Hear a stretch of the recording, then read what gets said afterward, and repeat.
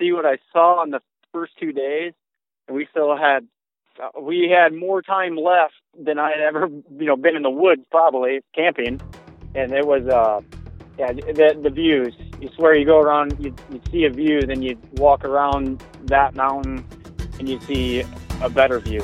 And this would happen over and over. It was pretty incredible. Episode 342, Kicking Cancer to the Curb and Through Hiking the John Muir Trail with Luke Moore.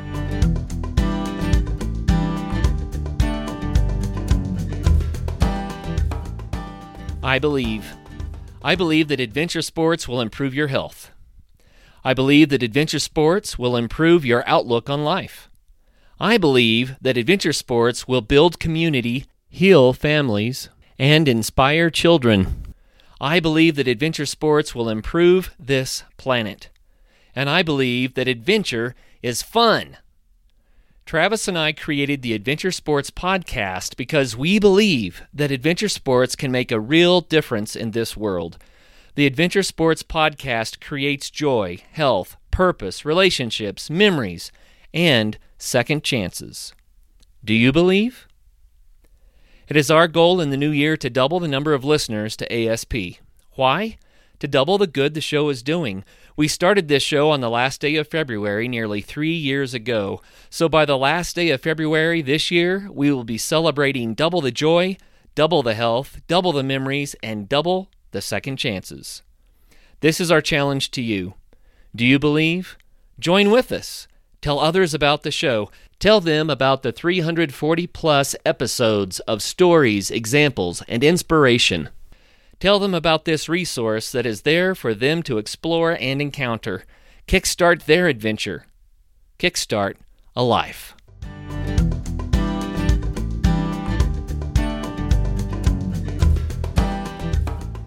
You're listening to the Adventure Sports Podcast, brought to you by 180 Tech. We talk with adventurers from around the globe to bring you the inspiration and motivation you need to get started in the outdoors or to keep you moving if you're already there. Now here's your host, Kurt Linville. Hey, thanks for listening in today. I've got a great show for you. I have Luke Moore on the line, and Luke contacted us with an amazing story that he's going to share today. Luke had to fight leukemia, came down with cancer, and went through years of struggles with that. But coming out the other side of it, he wanted a major challenge, and he ended up hiking the John Muir Trail. And we've not done a show about the John Muir Trail, and I love the inspiration that Luke has for us today on overcoming and chasing after those dreams. So Luke lives in Iowa, and he is here to tell us all about the John Muir Trail. Luke, welcome to the program. Thanks a lot. I appreciate it. Happy to be here. Yeah, man, we appreciate it. I think I want to start with hearing about just a little bit about your battle with cancer. Man, what a scary, scary thing to go through. And if you're willing to share a little bit about that, just a little bit of where you were in life and how you found out about it and what transpired, I think that would be a really good way to kind of give the backstory for what we're getting ready to talk about. Absolutely. I was 24, 25, enrolled at University of Northern Iowa, just doing the whole school thing in there for electronic media, video stuff. And I was just super sick for a long time. I just kept getting fed antibiotics, and I was at work. I worked for a heavy machinery company, servicing equipment, and I passed out on the workbench, and the manager came in, and I was like, oh, man, I better get up because this guy's going to be mad at me. And then he told me to go straight to the hospital, or he's taking me. So that was how I finally knew something was probably wrong if he didn't get mad and was more caring. So I went to the hospital, and they kind of found out right there, sitting in a room with my girlfriend, wife now, that they thought I had cancer, which it still gets hard to talk about. But so we found out then, and my parents came up, and we started that battle, which was kind of a relief in itself because I'd been so sick, and we finally knew now what it was, and we could go after it and try, get everything fixed back up. So did that for a year. Then it was 7 days a week, 24 hours a day. I think I had 5 or 6 treatments where you're hooked up to chemo. Take it wherever you go. It's for 7 days a week, 24 hours a day.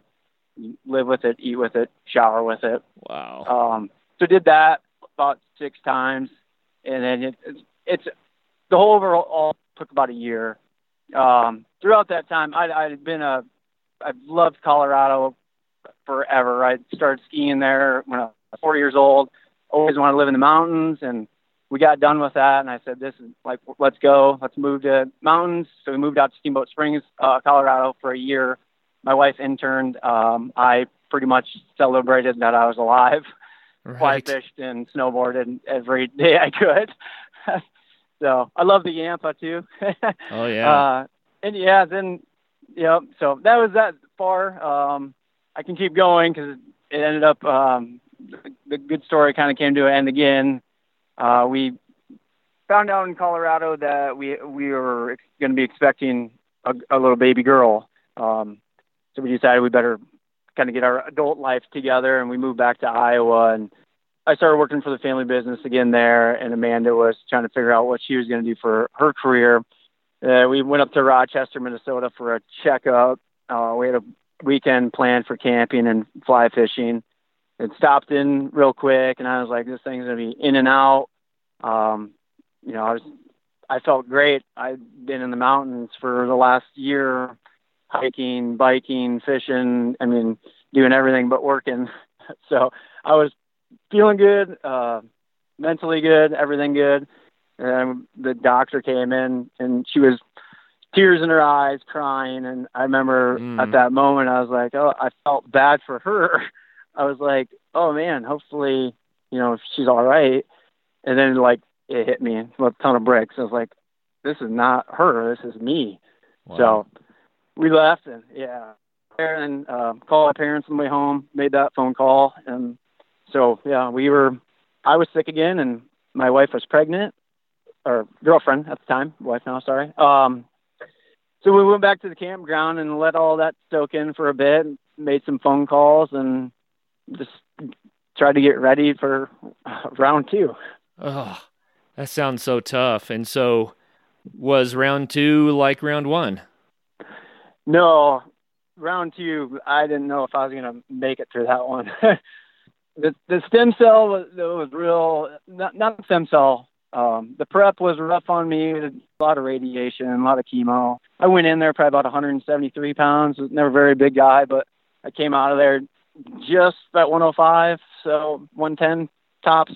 It beat me down real bad, and then the stem cell side effects with the GVHD, the graft-versus-host disease, was extremely brutal on me. I don't make any tears anymore.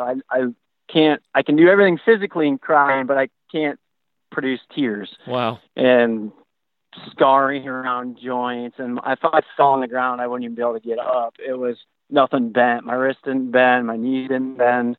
Nothing would work. I was one hot mess. So let's just unpack this a little bit so the listeners understand. So the way to fight against leukemia sometimes is what you had to do is a stem cell replacement transplant. So they essentially blast your own stem cells throughout your body, right? They try to wipe out the cancerous ones, and then they give you new ones, and it's supposed to rebuild. Am I right? Right. Yep. So they'll kill off. They blast you. They kill off all of the good, or the bad cells. Well, it kills actually all the cells because your immune system goes to 0. So infects, you're high risk for infection or of getting extremely ill if you get an infection because your body has nothing to fight it. So then they replace my bone marrow with a bone marrow donor. And that's as simple as a bag of what looks like kind of diluted blood was what mine looked like. It's kind of pink, and it's literally a drip blood infusion, and a nurse sits there with you to monitor it because it can kind of go either way at that point. It can still reject right away or go fine, and luckily mine went fine when I actually received it. So the idea is that the bone marrow then gets into your bones, and it is supposedly going to take hold and become your new bone marrow, but your body rejected it somewhere down the road. Yeah, it started rejecting it, and actually rejection is good, I was told. It can give you some medication to kind of slow the rejection down, but it enhances the chance of the cancer coming back. So I was like, I'm not giving any chances for that happening again. So I just dealt with it. I was purple for like a year. People would ask me, like, why are you so dirty? And to me, I didn't really know I was that purple at the time. I look at photos and I was like, oh my gosh, I did look terrible. I was standing in Walmart and a lady asked me why I was so dirty. I'm like, I literally just showered. I'm going out. Like, me and Amanda were going out for dinner or something. And I was like, oh, it's because my face is purple. Wow. So yeah, it was pretty brutal. And I'm sure everybody's experience is different. I've met people that have had their own bone marrow and it wasn't quite like that, but I don't know. Mine was not good to me. It was great to me. I'm alive. I shouldn't say that at all. So how long did this go on before you got your health back? Well, when I was fully feeling 100% physical health back, are you talking? Well, at what point, I guess, did you feel like that you could do things again and you started dreaming about going out on the big hike? So it was probably a couple years after I got my stem cell. The first year after I was bad, I couldn't see. They couldn't figure out what was wrong with my eyes, and lo and behold, it was only that they didn't make tears. So we removed all of my tear ducts. So when I blink, I don't lose any of the little bit my body does create. So I use a lot of artificial tears. So then we finally got that figured out the problem, and that took my gosh, almost a year and a half. I couldn't even drive. I couldn't see street lights. My eyes were so dry, and it didn't matter what I did. So then I finally started working about 2 years after, maybe a year and a half after. Kind of another funny story. My old place of work, every Friday they'd have a meeting and have somebody in that was inspirational, motivating, etc. And they had a fitness trainer in there giving a speech. But this fitness trainer I used to work out with in college when I got diagnosed and hadn't seen him since. So that was pretty cool. He didn't even recognize me. I was in such bad shape. And I went up to him, I was like, Armin. He said, who the are you? I was like, then I told him, he goes, oh my God, I thought you were dead. I was like, not yet. But yeah, so then he owns a CrossFit gym, and I won't get into the whole CrossFit stuff, but that literally saved my life doing CrossFit. So that's when I started 2 years after. Probably wasn't until about 4 years after that I was really starting to feel like I was getting some muscle back and becoming the old me physically. So, and now I'm in the best shape I've ever been in my entire life. Wow. So how long do you think you've been back? Say it that way. I've probably fully been back to 100% health for probably 3 years now. Congratulations. You know, it's such a tragedy when someone has to go through such a chronic illness like that. And, you know, you give us the bullet points and we can kind of imagine, oh, that must have been tough. But I know it was, you know, exponentially worse than we imagined it was. And, man, I'm sorry you had to go through all that. That's just tough. Yep. But there's no saying no. You just got to go through it. So then you set your sights on the John Muir Trail. And what led you to think about doing that? It was a buddy of mine that I've known my entire life. Me and him actually hiked it. His name's Michael. He started working with Above and Beyond Cancer. It's a group in Iowa that they take these cancer survivors on journeys. They summited Mount Kilimanjaro last summer. I mean, They do amazing stuff. And I've done some trips. Yeah, I've done some trips with them. He introduced me to them. So I'd been listening to some podcasts. Yours was a big one, and a couple other outdoor ones were kind of all over the board, people backpacking, just being outdoors, doing some pretty cool stuff. And then Michael had hiked to the base camp of Mount Everest, and so he was kind of fully into backpacking. And I mentioned something to him that I wanted to. Said, hey, let's do a trip. Kind of feeling like I needed to get back a few parts of me that maybe had been taken away through the beatdown I had received from the hospital. So we kind of talked back and forth, and he sent some info over on the JMT, and I started looking at photos and kind of reading reviews. And I was like, wow, if we can get the permits, let's do it. So he started filing for permits. I did too, and faxing them in, and lo and behold, we got them. So I was actually down in Virginia for a wedding, and then flew out early Sunday morning out to California, and we met up and took a train up north there. I think it was Merced. I'm kind of forgetting names, but made it to Yosemite and was riding that bus in, looking at those granite walls. It was like, oh my gosh, what did I get myself into? So, I've never seen anything like that. That was pretty beautiful. So that's how it began. Wow. Well, at this point, let's share just a little bit about the John Muir Trail for the listeners so they know what we're getting ready to talk about here. Absolutely. I looked up some of the stats on it. I've not done the John Muir Trail. I've read a lot of the stuff that John Muir wrote. I've also looked at tons of Ansel Adams photographs, which is also a part of the John Muir Trail. But I have never been on it. I have been to Yosemite and Sequoia, and that's also a part of the John Muir Trail. I mean, what trail in the United States goes through some of the most amazing land in the whole nation, you know? So it's 215 miles long, starts in Yosemite, and then it goes through Ansel Adams Wilderness, then it goes through Sequoia National Park, and then Kings Canyon, and it ends on top of the highest mountain in the lower 48, Mount Whitney. And so, man, what an amazing trip. 215 miles. Now, you said earlier that you were thinking maybe it would be a 3 or 4 or 5 day trip, but how long did this take? That took us 18 days. 18 days. So you roll into Yosemite and you're like, uh-oh. I rolled into Yosemite looking as Iowan as you possibly could look, with the white face, all the new gear. Everybody's like, oh no, what's this kid going to do? Yeah, it was pretty intimidating, actually arriving, picking up permits, listening to the park rangers about bears, and I was like, I have never in my life camped around a bear. So that was my biggest fear. Yeah, I don't know why I was always afraid of it, but I definitely was always nervous of bears. Yeah. You know what? Bears, the stories that Hollywood has put out about bears, which are not even true, fictitious, but yeah, bears have captured the fearful imaginings, I think, of Americans for generations. And what we find out is that bears aren't nearly as dangerous as they're made out to be, but they're still really big, intelligent, powerful mammals with long claws. So, you have to... Exactly. You have to know what you're doing, right? We sat down and they completely tell. The guy asked me, he said, "You ever backpack before?" I looked at him, I said, "Nope." He's like, "Really?"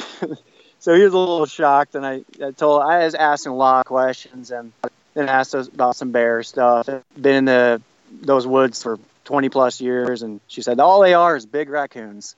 I was like, I know raccoons. We got a lot of raccoons in Iowa, so that's what I thought about the whole time, is big raccoons. Proved pretty true. So it's official. Winter has arrived, and Bent Gate Mountaineering is prepared to help you get ready for your epic winter. Come check out the latest in alpine touring, telemark, NTN, and splitboarding gear. They have brands like Black Crows, DPS, Dynafit, G3, Icelantic, K2, Technica Blizzard, Arc'teryx, Mammoth, Solomon, Volley, Neversummer, Jones, and BCA. And you do need to be safe out there. Bent Gate has the latest in avalanche safety gear. They have beacons, airbags, shovels, and probes, and they're ready to help you educate yourself on snow safety. They also rent out gear, so you can get your skis and your boots there, as well as your avalanche safety equipment. What's more, they also have free demo ski days at local resorts, so you can try out the latest gear. Now, how much fun does that sound? So swing by Bent Gate in Golden, Colorado, or go to bentgate.com to find your new gear, as well as to get updates on all of their events.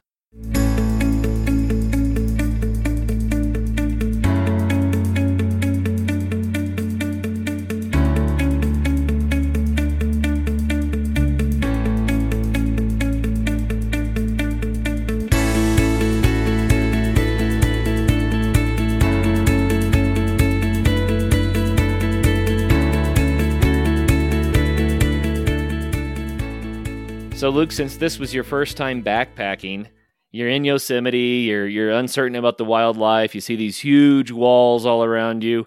Was it intimidating when you took off? Yeah, oh yeah, absolutely. And then the rattlesnake that went by my tent the night before, or the day before, didn't help me. I didn't even know there were rattlesnakes. Wow. Well, that's a first. No, it was. So yeah, it was that first day. I didn't know what I should be doing. We were carrying way too much food, way too much water. It was a brutal first day, but it was the most amazing thing I'd ever seen. Walking up to that first fall and just looking over the valley, that was pretty amazing. I'll never forget that, ever. I'll never forget that trip, but that was a pretty cool moment. So was that the moment when you kind of said, okay, I think I can do this?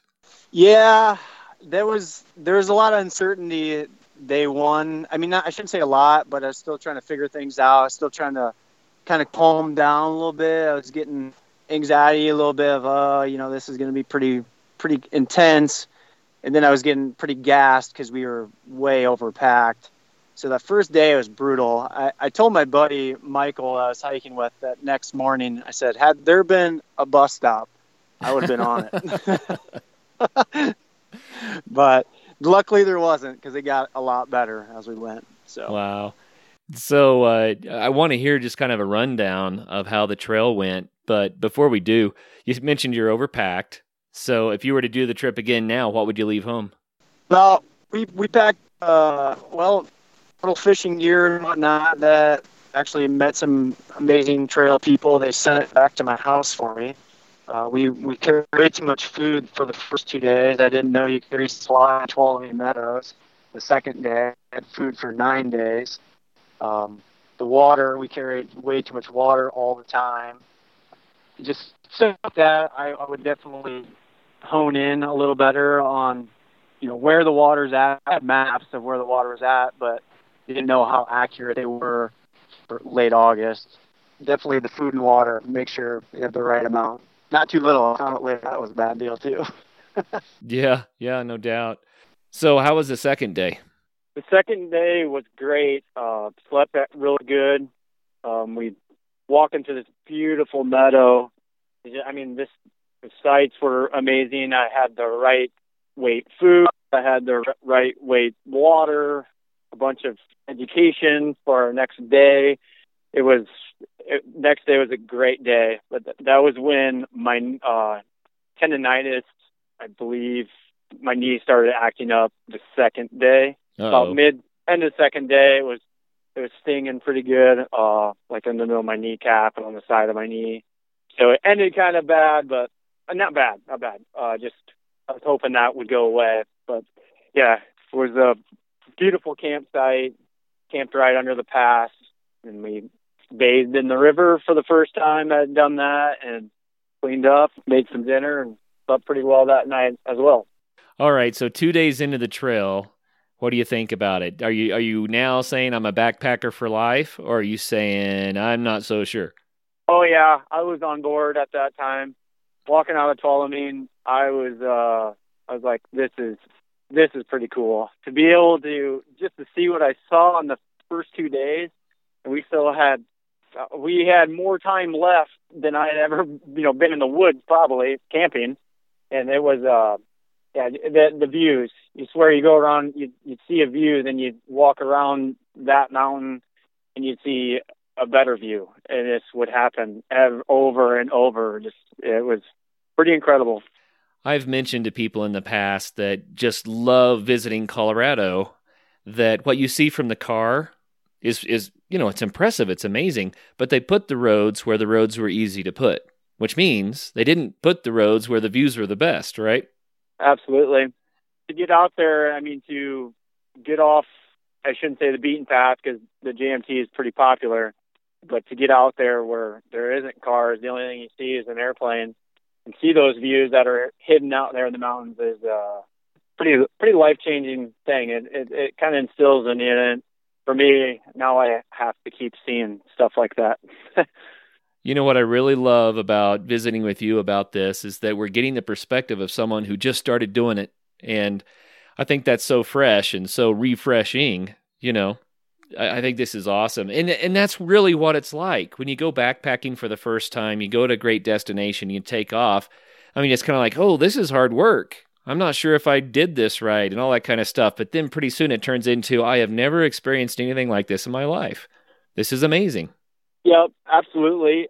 I was very nervous doing it. Like I said, I've been outside, I've camped a lot, but it goes a little bit with it. But I'm not saying anybody should just go out and climb Everest on their first day of thought. But at some point, you got to go. You can just talk and prep, but at some point, you actually got to go do it if you're ever going to actually sleep in the woods or see those beautiful destinations, not by car. Yeah, you have to at some point actually do it. Step out the door and do it. Yep. You're 2 days in now. Do you know at this point, are you still in Yosemite, or have you hit Ansel Adams Wilderness by now? Oh my goodness, I couldn't even tell you. I'd have to look at my notes to see exactly where we were at. That's pretty bad, but I journaled along the way. Thank goodness, because I go back and I haven't looked at it for about a month or two, but I can sit there and read that journal, and it puts me back to the exact place. And then I have photos of each spot where I journaled. So it's, but I'm not exactly sure what days we were into what forest. I knew we were there. We look at the map and wow, we're in the second national forest we're in. So yeah, they're just artificial boundaries, aren't they? Yep. But as you hike, the landscape changes. How about we do this? Tell us about the John Muir Trail, how the landscape changes as you travel through it. Just kind of give us the overview. That would be awesome. Yeah, it's quite incredible. Like leaving Yosemite, just these huge granite walls, and everything's a lot of granite. Trails a little slippery with sand and granite, and then you get into, I think between after Tuolumne, it gets real sandy. It might have been a day or two after maybe 2 days after Tuolumne, real sandy and desert-like. Yeah, then there's a lot of green spaces. You're getting a lot of water, but a lot of rock, a lot of the desert areas were kind of interesting where it was just dry. But definitely every national forest or every park had its different imaginary line, but definitely a visual of you saw it slowly changing into something else. So when you got to the sequoias, were you hiking through the massive giant trees? Yeah, they were big. I had pictured honestly bigger trees, like because I grew up seeing it on TV where cars are driving through it, but they were monster trees, but none that maybe I guess you could put a smaller car through them, but large trees. And then we walked through an area, I think it was sequoias, where the big they had 150 mile an hour winds come through there earlier the year, or it might have been the year before, and it blew down. I mean, trees and the roots were the size of small houses sticking out of the ground. It was quite incredible to see the power that's out there, and if you had potentially witnessed it, how terrifying that could have been. Oh man, yeah. When I visited Sequoia, I was just blown away that my mind couldn't understand what I was looking at. The trees were so big, but they weren't supposed to be that big because I'd never seen anything like that before. Your mind tries to tell you that a tree is a given size, but these were so big, You couldn't even understand how big was. I mean, trees as big as skyscrapers. Yeah. And I don't know if that was a part of the park that you got to go through or not, but it sounds like you saw some really big ones, even if it wasn't. Yep, absolutely. There were some large trees, but I don't think they were as large as the one you was describing. Wow. Well, I just love trees, and I love Sequoia because of that. It's just such a beautiful place. What about Kings Canyon? What was that like? It's honestly so hard to differentiate in my mind without looking at my photos of which is which. There isn't a bad spot on that trail. Every place you camp is the most beautiful place you've ever seen in your life. Every lake is incredible. They all change in temperatures. You'd swear you're higher at this one, so it's going to be colder. And I always didn't think that was always the case. I always thought the water was, every river you laid in was different. Every lake you laid in was different. All very cold, but I always thought and that had just been me, I guess, and how hard I was whooped that day. Then some felt colder than others, but it's really hard for me to differentiate the difference in the parks. Well, let's go to Mount Whitney. Whitney was, I remember seeing a sign when we're about 30 miles away, and I was so excited. I hadn't talked to my wife at that time for about 10 days. Another thing I wouldn't recommend is we didn't go out with any spot or any GPS device, which when I go back to anywhere, that I won't make that mistake again.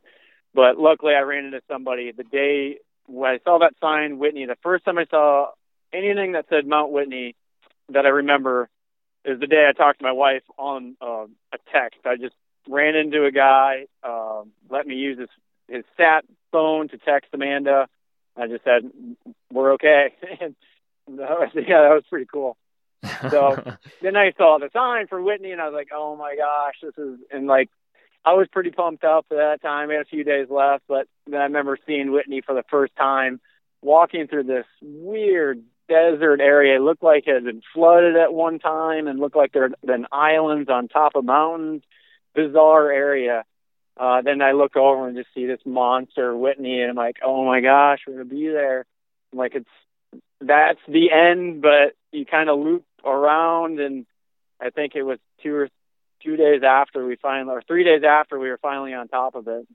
Wow. So it was incredible. You know, I said before we started recording, we got to talk about this. A lot of people in Colorado are kind of miffed about Mount Whitney. And it's because Mount Whitney is 63 feet higher than Mount Elbert. And everybody in Colorado wants Mount Elbert to be the highest peak in the lower 48. But Mount Whitney's got it spanked by 63 little feet. So yep. It's all in good fun. But I'm telling you, man, if you're climbing any 14er, it's a job, especially if you have a full pack. And a lot of the base area around Whitney is pretty down low. So you have a lot of vertical feet, too. What was it like trying to get to the top of that thing? Well, let me go back like a day before we finally, or quickly 2 days before we hit Whitney. Me, my beginner backpacking, and my poor planning, I was nearly out of food. I had, for 2 days, I was riding about a granola bar. I had a breakfast, a granola bar, and a dinner. And as you probably know, that's not a whole lot of food when you're cranking out calories all day. So that hurts. I was in pretty rough shape and nobody else wanted to give up their food either, obviously. And I wasn't asking for it. I kind of knew. So luckily we ran into some firefighters. Oh my gosh. And, another couple that they came up to us and like, hey, we have, way too much food. Anybody want some? Whoa. So, yeah, it happened 2 days in a row. So I was ecstatic, felt great. We got to the night before we're going to summit Whitney. We got into camp at about 12 p.m. and these firefighters walk by and they keep bringing us food. They just keep bringing food and keep bringing food. Wow. And I hadn't eaten like a lot of food for probably 5 or 6 days. I was kind of, not a real full belly. I was always kind of hungry. So I sat from 12 till 7, got up one time to get more water to cook more food, and ate. That's all I did was eat. We got up at 3 in the morning. I'm not exactly 2 or 3 in the morning to go summit Whitney, and I couldn't move. I was the worst I'd ever felt on that trail. That entire trip. I hit a wall about the first hour. I was just struggling to get up, but I was not quitting at that point, and we pressed on. At that time, we were hiking with about 4 other people, and they were very supportive and helped each other get up the way. And that going up Whitney on the backside at night, that was interesting too. Pretty loose rock trail and a long ways down on one side of you. It's like sometimes both sides of you if you don't do it right. But yeah, it was a battle. We got up there right before we sat probably 20 minutes before the sun was coming up, and sat there and just bathed in our glory of watching the sun come up with all of our new friends we met on the trail and celebrated. It was amazing. Wrote my name down in the book, and I was so happy to go to start heading down to start making my trip back to Iowa and see the kids and my wife. So, but then that was 10 miles back down or so. So that was a 99 switchback on the back going down Whitney. Wow. Well, that had to be a major feat, and what a wonderful thing to get to watch the sunrise from a place like that. Wow. Good for you. Yeah, it was pretty amazing. I think probably one of the highlights of the end were going down the trail and everybody asking, like, how did you guys summit Whitney already? I'm like, this is my 18th day. I'm like, people were hugging strangers, and I was like having the time of my life going down. Everybody's like, no way. I'm like, this is amazing. And then I'd ask about news, because I asked about a couple of things that I was curious about. So it's kind of funny getting the news from people walking up to Summit Whitney. And I was like, oh, no way. It was just interesting. Been offline for a bit. It was nice. It was great. Everybody should do it. Yeah, absolutely. So in the end, did it work? You said that you were nervous, that life had started, things that shouldn't be scaring you started scaring you, and you just felt like you had to break out of that trap. And so you did a much bigger trip than you originally expected to. In the end, did it work? Yeah, I mean, absolutely. That trail changed more parts of me than just exploring. That was a big one, and just my desire now, that I have to get my kids and my wife out on that trail. Not saying to do the whole trail, but to do some parts of it, just to get out and see those areas, not by car or not even on a day's walk. It is magical places that exist, and then to be able to just sit there in your tent and look out and see, it is absolutely life-changing. I mean, my desire to now keep doing stuff is, we got to keep seeing those beautiful places. So, and I want my kids and my wife to go with me and be able to impact them as much as impacted me. So that's so cool, man. And I can tell you from experience that as your kids get big enough to do bigger and bigger things and you get to do it with them, it's like you are doing it for the first time all over again, because you get to see the fascination and the joy on their faces and kind of live their experience a little bit too. So you have a lot to look forward to. Yep, absolutely. Yeah, and I guess I didn't say, throughout all that cancer stuff, we ended up having a baby boy that was never supposed to happen. We were told, and that happened. So we have 2 kids, an 8-year-old and a 3-year-old, boy and a girl, and things are great now. Healthier than I've ever been, actually. I've really focused on being active, being outside, and my kids are the same. They're definitely mine. You can't keep them inside. We live on an acreage, and they're not inside at all. That's great. Well, what would you say to someone who just found out that he or she has cancer, that they have that rough row to hoe ahead of them? Any advice? Yeah, I mean, I've spoke to a few people, my age and older, that I've known through friends and sent some emails, phone calls, and whatnot. It's not the end by any means. I've been through some dark times and kind of wondered, would I ever be able to do anything again? Hence why I wanted to do that trail. It's not the end. Everything that happens to you, you can get back. You can keep moving forward. You can live a healthy life again. You got to keep your head up and surround yourself with good people and move forward. That's it. Have one foot in front of another and don't stop. Man, I love it. That's awesome.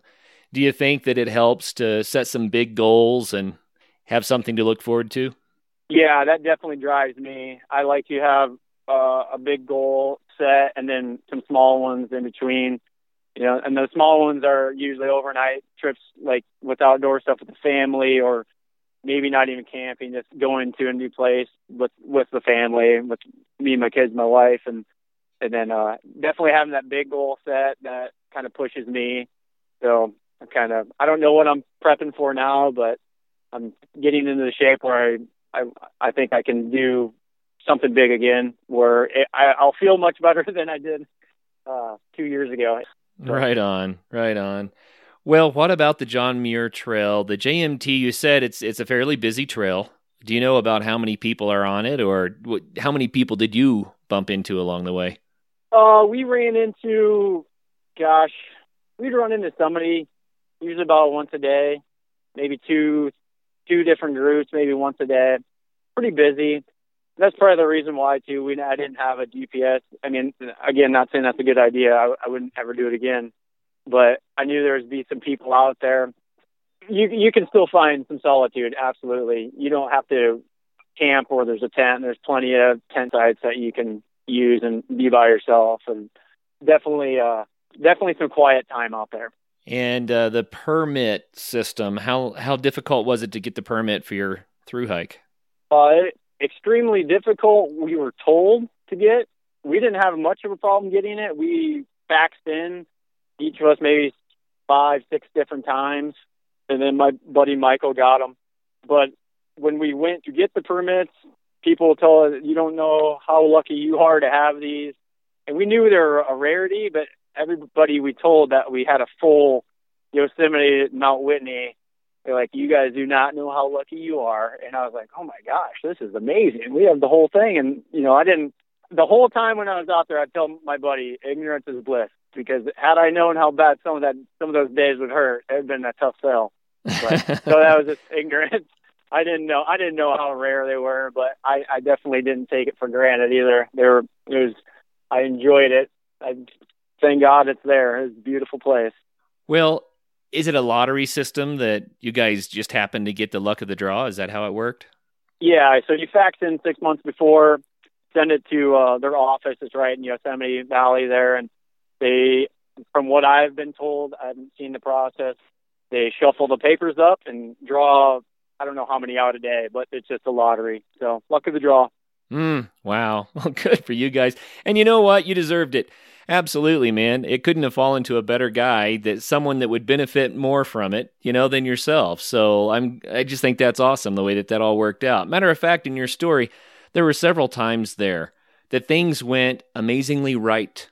You had a lot of tough stuff, but things went amazingly right. And that's just awesome. Yep. It's how all that fell together is pretty unbelievable. I mean, from the planning, from the saying yes to the start, and actually coming down to Lone Pine at the end. And my buddy's girlfriend who flew out to Lone Pine and rented a car and picked us up. The pieces that fell together were, and my wife to let me go that long with 2 kids at home. So yeah, it was pretty incredible. How I'm extremely thankful that trip happened. Yeah. And we were having a horrible day one day, just beat down, and I yelled up to my buddy. I was like, Michael, this will be the greatest adventure we ever tell, buddy. We got to finish it. So we'd always say that. Like, right now is the greatest adventure I could ever tell. So that might not be the case forever, but right now it is. Yeah. We might be smack dab in the middle of winter these days, but spring is really just right around the corner. Make sure you've got one of our lightweight camp stoves ready to go in your pack for when the weather starts turning warmer. Both the 180 stove and the 180 flame are designed to burn the abundant wood fuels you find on the ground instead of requiring you to haul in heavy, messy camp fuels. Take a minute to head on over to our site at www.180tack.com to check out these American-made stoves that are built to last. You'll be helping us, and you'll be helping the Adventure Sports Podcast. Thanks, guys.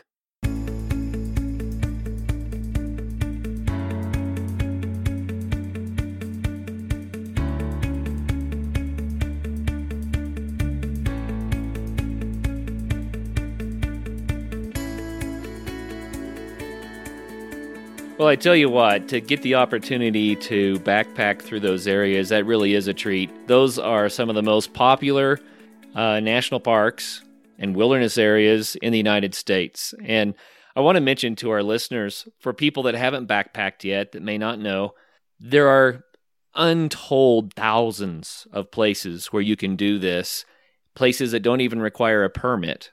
And the reason is because they're places that aren't used very much. They're unknown. They're hidden treasures. And even just in Colorado alone, I don't know, 10 lifetimes wouldn't be enough to do it all. So being able to do the JMT, man, that's a real treat.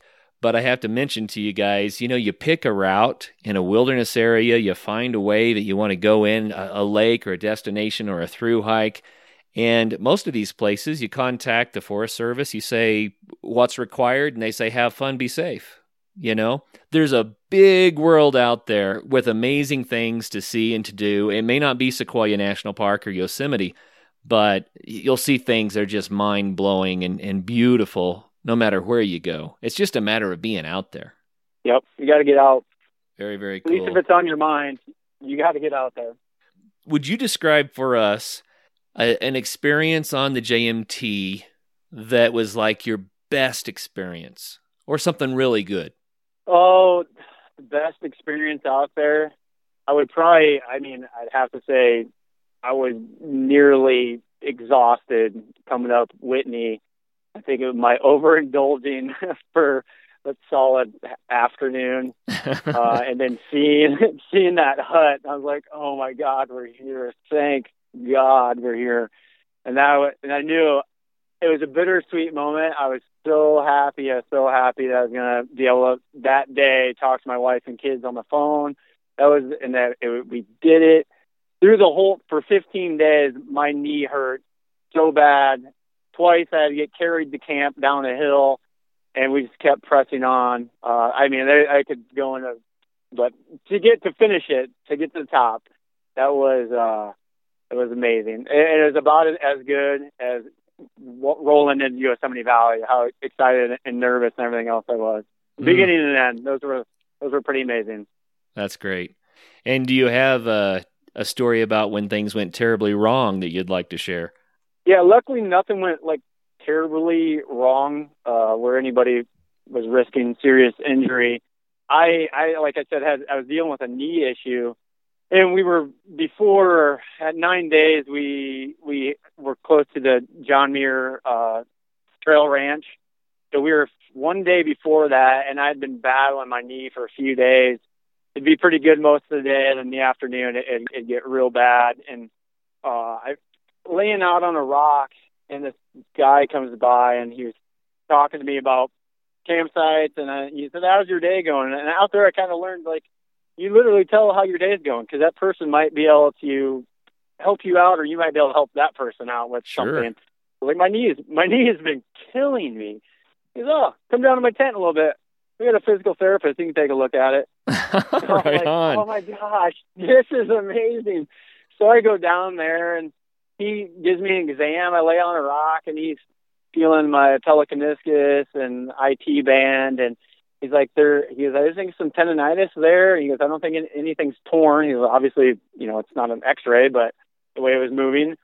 So I asked him, because I was in some serious pain. I knew I could get out if I had to at the trail ranch. Didn't want to at all, but it was getting pretty bad, and I had a lot of ibuprofen in me trying to, mask it.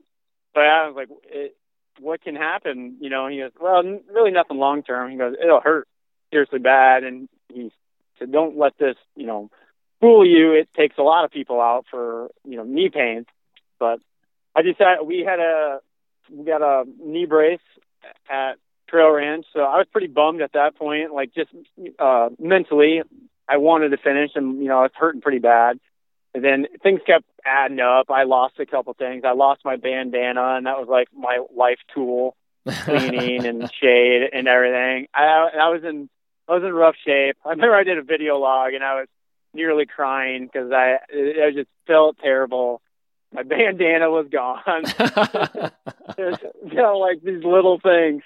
But that was at my worst time. That was about right in the middle of the trip, a couple days after the trail ranch. That was my lowest point. I was just sitting by myself in a river, just doing a vlog, pitying myself, having a little pity party. So, but next day I woke up, though, I felt good mentally and everything, and the knee pain would always go away in the morning and come back in the afternoon every day. So it was manageable, and it was pressed on. So. Right on. Well, way to overcome and persevere, man. And what a reward. And the bandana thing, I am with you, dude. People, that haven't used a bandana in the woods don't realize how handy that is. I take a bandana. I'll take an extra one with me. I don't ever want to be without a bandana when I'm backpacking. It does so much. Absolutely. I will never backpack again without two. Funny part of the story is I hiked for 3 days. Ask everybody on the trail. I'm literally trying to, money doesn't really mean stuff when you're out there, but I'm trying to buy bandanas off their heads. And I'm like, I will buy that from you. And they're like, no way. You got any food? I'm like, no, I don't have any food. But, so we pressed on for like 3 days. I'm not kidding you. I walk up and there is a bandana sitting on a rock. The stars aligned. I was smiling. I was oh my gosh, I couldn't believe it. The whole group was like, there's a bandana, Luke. They're like, we don't know where it's been. I'm like, I don't even care where it's been. I'll rinse it and use it. That is so great. That's hilarious. Yeah. So what makes a bandana so good for you? Oh my gosh. I'd clean my face with it, clean up everything, do dishes with it. I mean, I use that thing for everything. I don't know if it's proper for backpacking, but and the biggest thing I loved it for, I wore a baseball cap. I put it under my baseball cap real hot days, and I just use it for shade. So it's always kept me shaded. And then I, put it in a river and put it on my head, put my baseball cap back on. I love that thing. I still have the one I found, so that's the new one. Yeah, I'd like sometime to make a list of all the ways that I've used a bandana backpacking. I mean, people are going to laugh that we're talking about a bandana like this, but it is the handiest thing. If you're a backpacker and you haven't taken a bandana with you yet, it's sunscreen. Yeah. It's bug repellent, right? Yeah. You can use it as sunscreen, bug repellent. You can wash dishes with it. You can use it as a hot pad to handle hot things, right? You can use it to do first aid. Right? Yep. You can use it to wash up with. You can use it as air conditioning, like you described. Get the thing wet, tie it around your neck, or put it under your hat. Yep. I mean, it just goes on and on and on. If you have to honk your nose in the middle of the night, you have something right there. Exactly. And for people, it might. I mean, to me, before I went backpacking, like that sounds like a lot of use for one rag. But when you're out there for that long, dirty is dirty. There isn't like dirtier or dirty. It's just dirty. So yeah, you wash it and you keep going, right? Yeah, right. I'm like, it was an amazing trip, and I'm extremely thankful that I was able to to be healthy enough to do it and actually end up doing it. Yeah, what a beautiful story, man. You're going through cancer and all of that, and then in the end, you're standing on top of Mount Whitney, watching the sunrise, persevered with tendonitis and all sorts of stuff. It's a good story. Yeah. So what's on the horizon? What kind of adventures are you hoping for in the future? I think I want to do a kayaking adventure this coming summer. We have a nice river that's kind of a Iowa adventure. Just kind of explore, kind of want to kayak from Cedar Falls over to the Mississippi River. About an hour and a half straight drive. So I'm not exactly sure how long that would take me to do. It's kind of one of those up in the air things. Imagine quite a while. But that's kind of, I want to do a kayaking adventure. That sounds like 9 days. Yeah. We got a lot of twists and turns, and the rivers don't move very fast, and it depends on the rain as well, but obviously But yeah, so that's kind of what I was thinking around there, not 7 to 10 days. But that's awesome. Probably the next one. Right on. And it's so important, I think, to always have something to reach for, something to look forward to. Keep doing that, man. Keep taking those kids out, get your wife out there, and just celebrate life. It's worth celebrating, Luke. Yeah, absolutely. We did our first backpacking trip in Steamboat this summer, me and my wife, so she loved it. Right on. Yep. Well, hey, man, thank you so much for your time today to share your story with us. It's encouraging to me, and it's going to be inspirational to others. Congrats on beating that cancer stuff and for getting out there and doing it. Absolutely. I appreciate it, and if anybody's listening that's going through it, don't give up. Keep your head up. Keep moving. You posted a bunch of pictures on Facebook, I'll bet, if people want to see some of this. Yeah, absolutely. I think I'm on Facebook, Luke Moore, Cedar Falls, Iowa. Luke Moore, Cedar Falls. Right on. So if you want to go see some of the pictures about the trip and that kind of stuff, then you can find it there. And so, Luke, I'm just going to say, man, it's been awesome talking to you. And for all of our listeners out there, We're out of time. I'd love to talk to Luke all day, but until the next show, dream big, reach for something, and get out there and have some fun. Coming up on Thursday, we'll have Liam Kirkham on to talk about his solo journey paddling the Grand Canyon. Until then, get out and have some fun. Why don't you do yourself and us a favor and become a member of our Facebook group? In there, you can hear about some awesome adventures, learn how to do new ones, and share what you've been up to. And while you're on the web, do us a favor and go over to patreon.com/adventuresportspodcast and consider becoming a patron to help the show. You can also find a link to Patreon at the top of our website at adventuresportspodcast.com. As always, thanks for listening, guys.